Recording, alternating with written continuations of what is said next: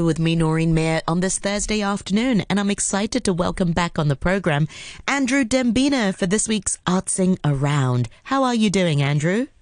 I'm good, thanks. How are you, Noreen? Yeah, very good. So I don't know why I'm giggling, but because you always send these pictures that you're going to talk about on the show, so I thought I'd send you back a few of my own in the studio. You did that today. That's right. I was taken by surprise.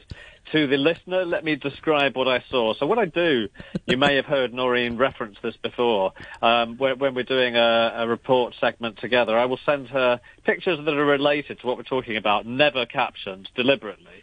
So it's to give her food for thought and not just to reel off what they are because she's read a caption in front of her. She did the same to me, sent over 3 or 4 images that were certainly uncaptioned of what looked suspiciously like Noreen Mayer, the presenter herself, but there was movement. There was a certain juxtaposition, Noreen, of light and dark, colour and clarity and blurring.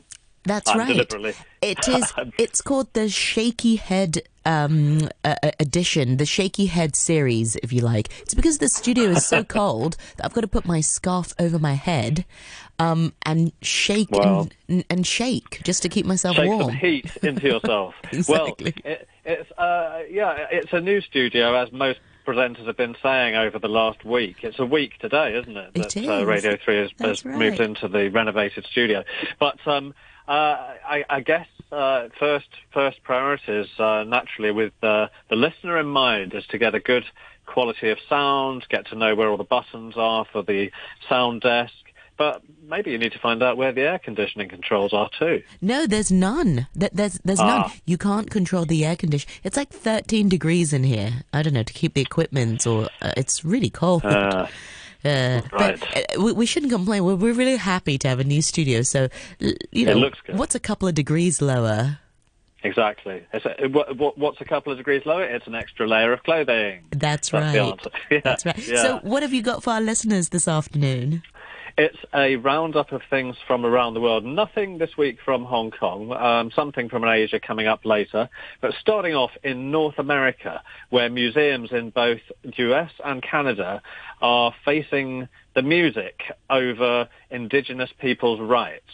Now, we've heard many things in the past. I won't go through them all, but, we hear about rights on this and that, things that belong to other people in today's more concerned world than it was some decades ago. So these kind of issues about what belongs to whom come up all the time. And this is an ongoing indigenous protest movement that's forcing museums in both those countries that I mentioned to keep asking more questions.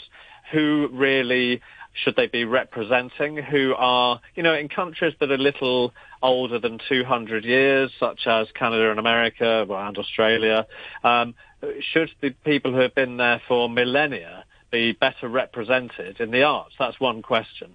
It's a rhetorical question. I'll leave it dangling. And the other one is who really owns the land on which some museums stand? So, recently, and it's not for the first time, the Metropolitan Museum in New York has had people protesting on its steps, and I sent you a picture of just one of those colourful protests, and it's from people who come from different ethnic backgrounds that include some of the indigenous American Indian population, and then there are many kind of sub-branches of this across the very large country. And it's an unavoidable question because there have been some investigations into where the Metropolitan Museum in New York was originally before colonization, and it would have belonged, it is thought, to the indigenous East Side American Indians. So so this is one thing that's being asked more and more. In terms of art, also, a lot of the big art galleries or museums for their artifacts are trying to get more from a reflection of people who are from these communities or also from the culture that has been going on for a long time and is often neglected. So museums are trying to go for major transformations in this area. And there's one curator who comes from an American Indian ancestry. Her name is Patricia Norby. And she says that in a bid to acknowledge their ties to colonialism, she is aware that in America, she's based in the States, that museums and art galleries are trying to show more work, but are they doing enough, she asks. And she cites this as an example. Over across the border in Canada, the Royal British Columbia Museum in Victoria, it's revamping its Indigenous gallery to make it larger, and also because the displays inside there were criticised for as a quote, dehumanizing the depiction of Indigenous people. And also in Vancouver, in the Vancouver Art Gallery, which has taken on a panel of people from, sometimes they will be called the indigenous inhabitants. Also in North America and Australia, they're sometimes called the First Nation population. First Nation, capital F, capital N, signifying that these people were the first human settlers known to specific places. And so First Nation artists have been asked to consult in an architectural expansion at the Vancouver Art Gallery. So things are really happening. And in Washington, D.C., in the very famous art gallery and artifact museum, the Smithsonian Institute, it's got a forthcoming contemporary show on, which is called the Rennick Invitational. Rennick was a wealthy American patron who left a sizable amount of money to do this invitational art show every year, in which the curators at the museum decide to have certain artists in, and they've made a point of having First Nation artists to be exhibiting in the upcoming exhibition that's being curated at the moment. Solely Indigenous artists. There's been an attempt to do that. So in 2018, I'm just going to give some more stats here, because it's a really big kind of social issue within art and museum concerns, particularly in newer countries that basically were resettled by people, who had colonial power.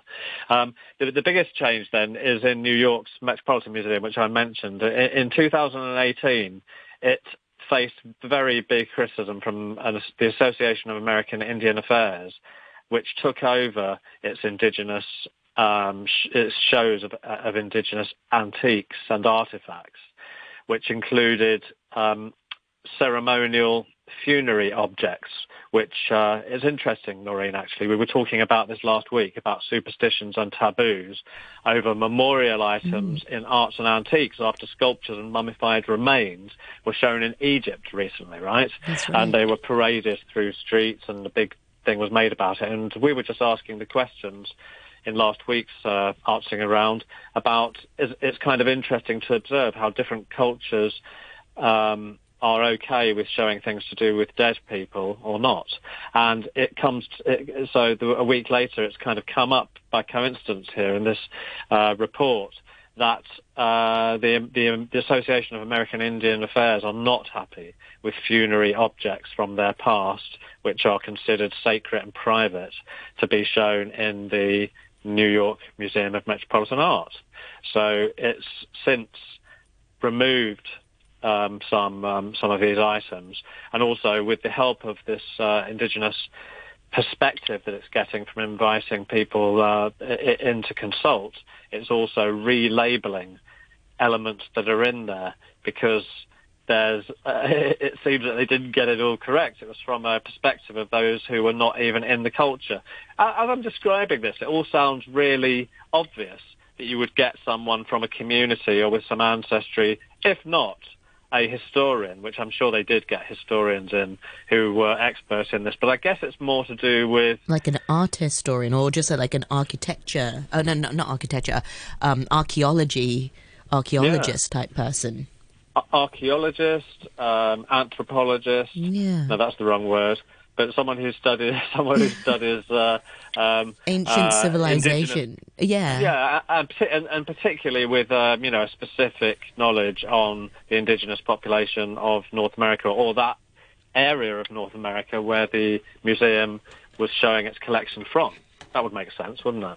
But so what they are doing, and it's good that it's happening, is to get people who are knowledgeable from the communities themselves and from those areas in which they're being, artifacts being exhibited, to give some relabeling and also some advice on whether things are okay with the community, to be showing them there for people to kind of gawk at out of curiosity.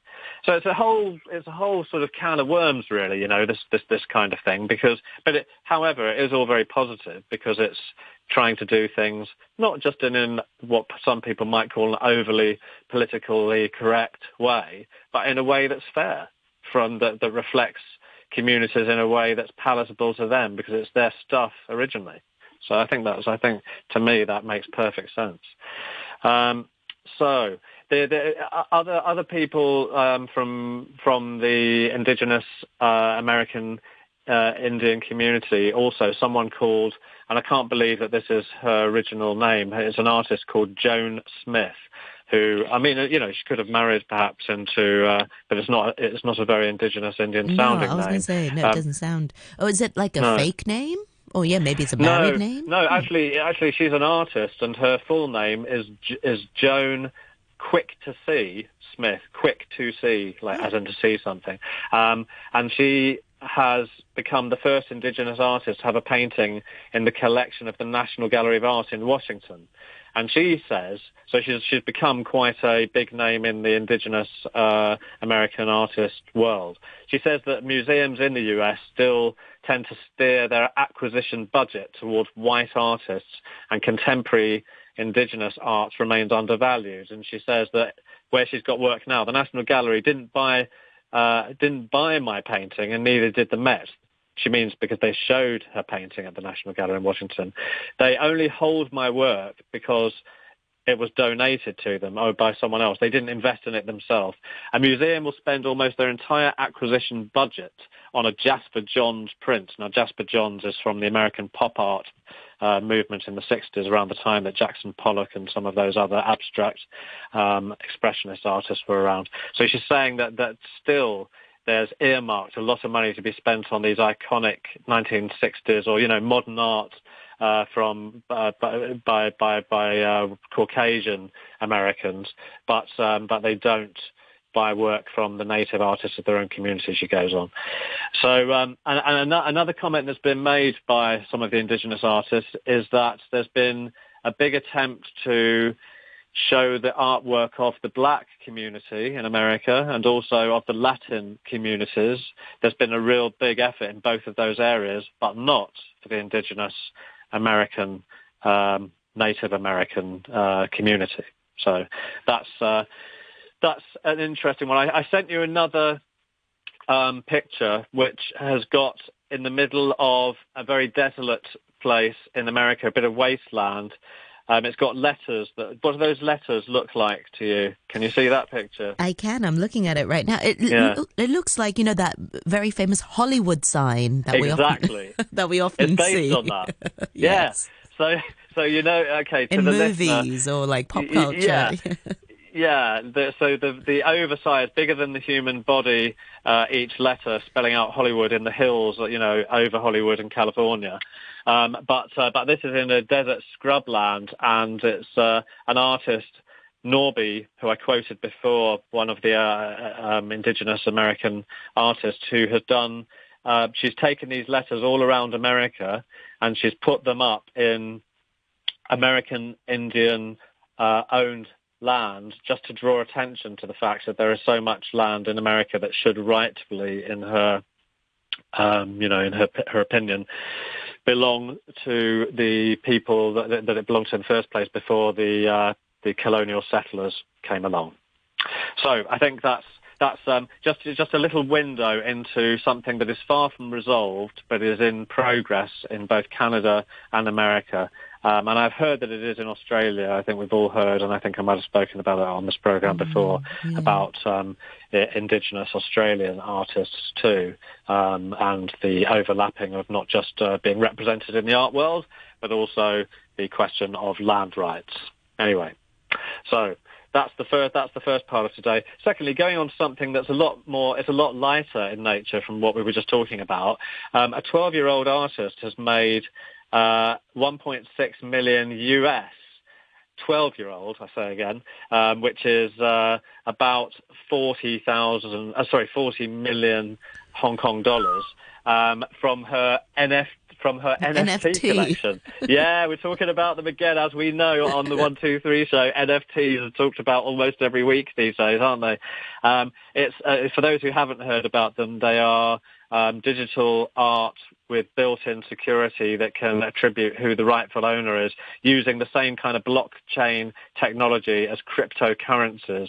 Stands for non-fungible token, but that doesn't mean much on its own. They can be anything from a moving image to a still image, and they are commanding millions and millions at the moment. She has released something. I sent you a picture there of a fresh-faced 12-year-old who is Nyla Hayes. That's the name of the artist, who's become a multi-millionaire. And she is not old enough even to have her own Instagram page. Being 12, I'm not sure what the age is, but the article I read 2 days ago in Business Insider says that her parents have to have an account for her. And I mean, this doesn't sound like that many followers, given that she's just made 40 million in Hong Kong dollars conversion. She's got 4,683 followers on that social media as of 2 days ago. Maybe she'll get more now that she's sold these for a fortune. And her collection of paintings that she has sold out of is called Long Neck Ladies.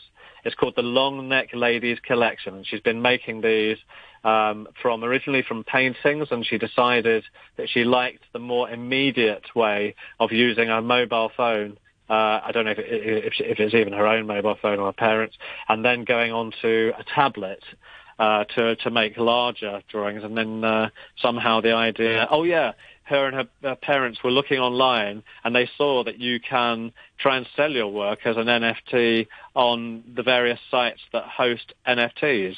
The biggest one is called OpenSea. It's the NFT marketplace, and that's where she's exhibiting. And so it's quite a cool picture, long neck lady. How would you describe it? Apart from having a long neck and a lady. It's, I'm terrible. Thanks for putting me on the spot. It's just a lady with a really long neck, red lipstick and green eyes and long orangey blonde hair. It's just an interesting, it's just an interesting picture. Yeah. I can't describe it. People who may have seen the paintings of Modigliani, that's his surname, the Italian painter in the first half of the 20th century. He did they weren't called long-necked ladies, but they were elongated. There wasn't just a long neck. We can't see the rest of her body. We can just see the one that Noreen has described as literally her head, face, and neck. We don't see beyond that. But the Modigliani ones, where the whole body was kind of a little bit elongated with the limbs as well. Do you think she looks a bit like Pocahontas? Disney version of Pocahontas. Yeah, actually, it's a bit animated, isn't it? It's a bit animated, yeah.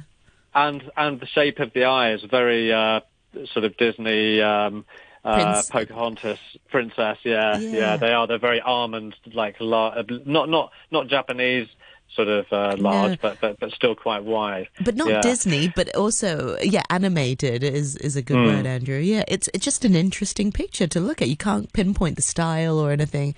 Yeah, wow, good for her. So, as usual, we often come up with ideas, whether it's to do with food or art, where Noreen might sort of think, I might just do that. I might make a jam out of this, that one's a food thing. Get those kids to work, Noreen. Yeah. Making art for I'm millions. Thinking, wow, exactly. I'll be retiring, Yeah. just when they get typical. Just when they got the new studio, when they got the studio renovated, she makes a fortune out of the art world. Yeah.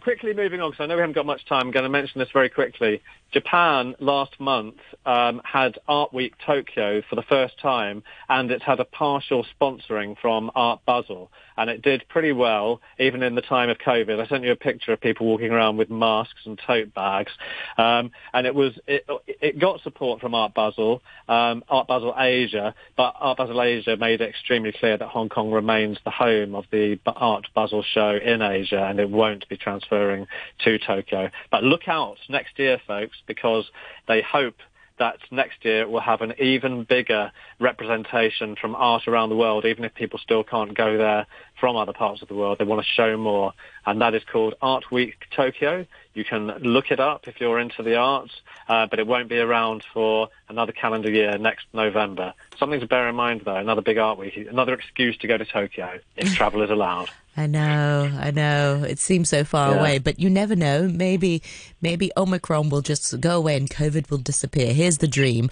Well, Andrew, thank you so much once again for your time this afternoon, and I look forward to more chats with you next week for Artsing Around and, of course, Tuesday. Thank you so much for your time. Thanks, Noreen. Speak to you then.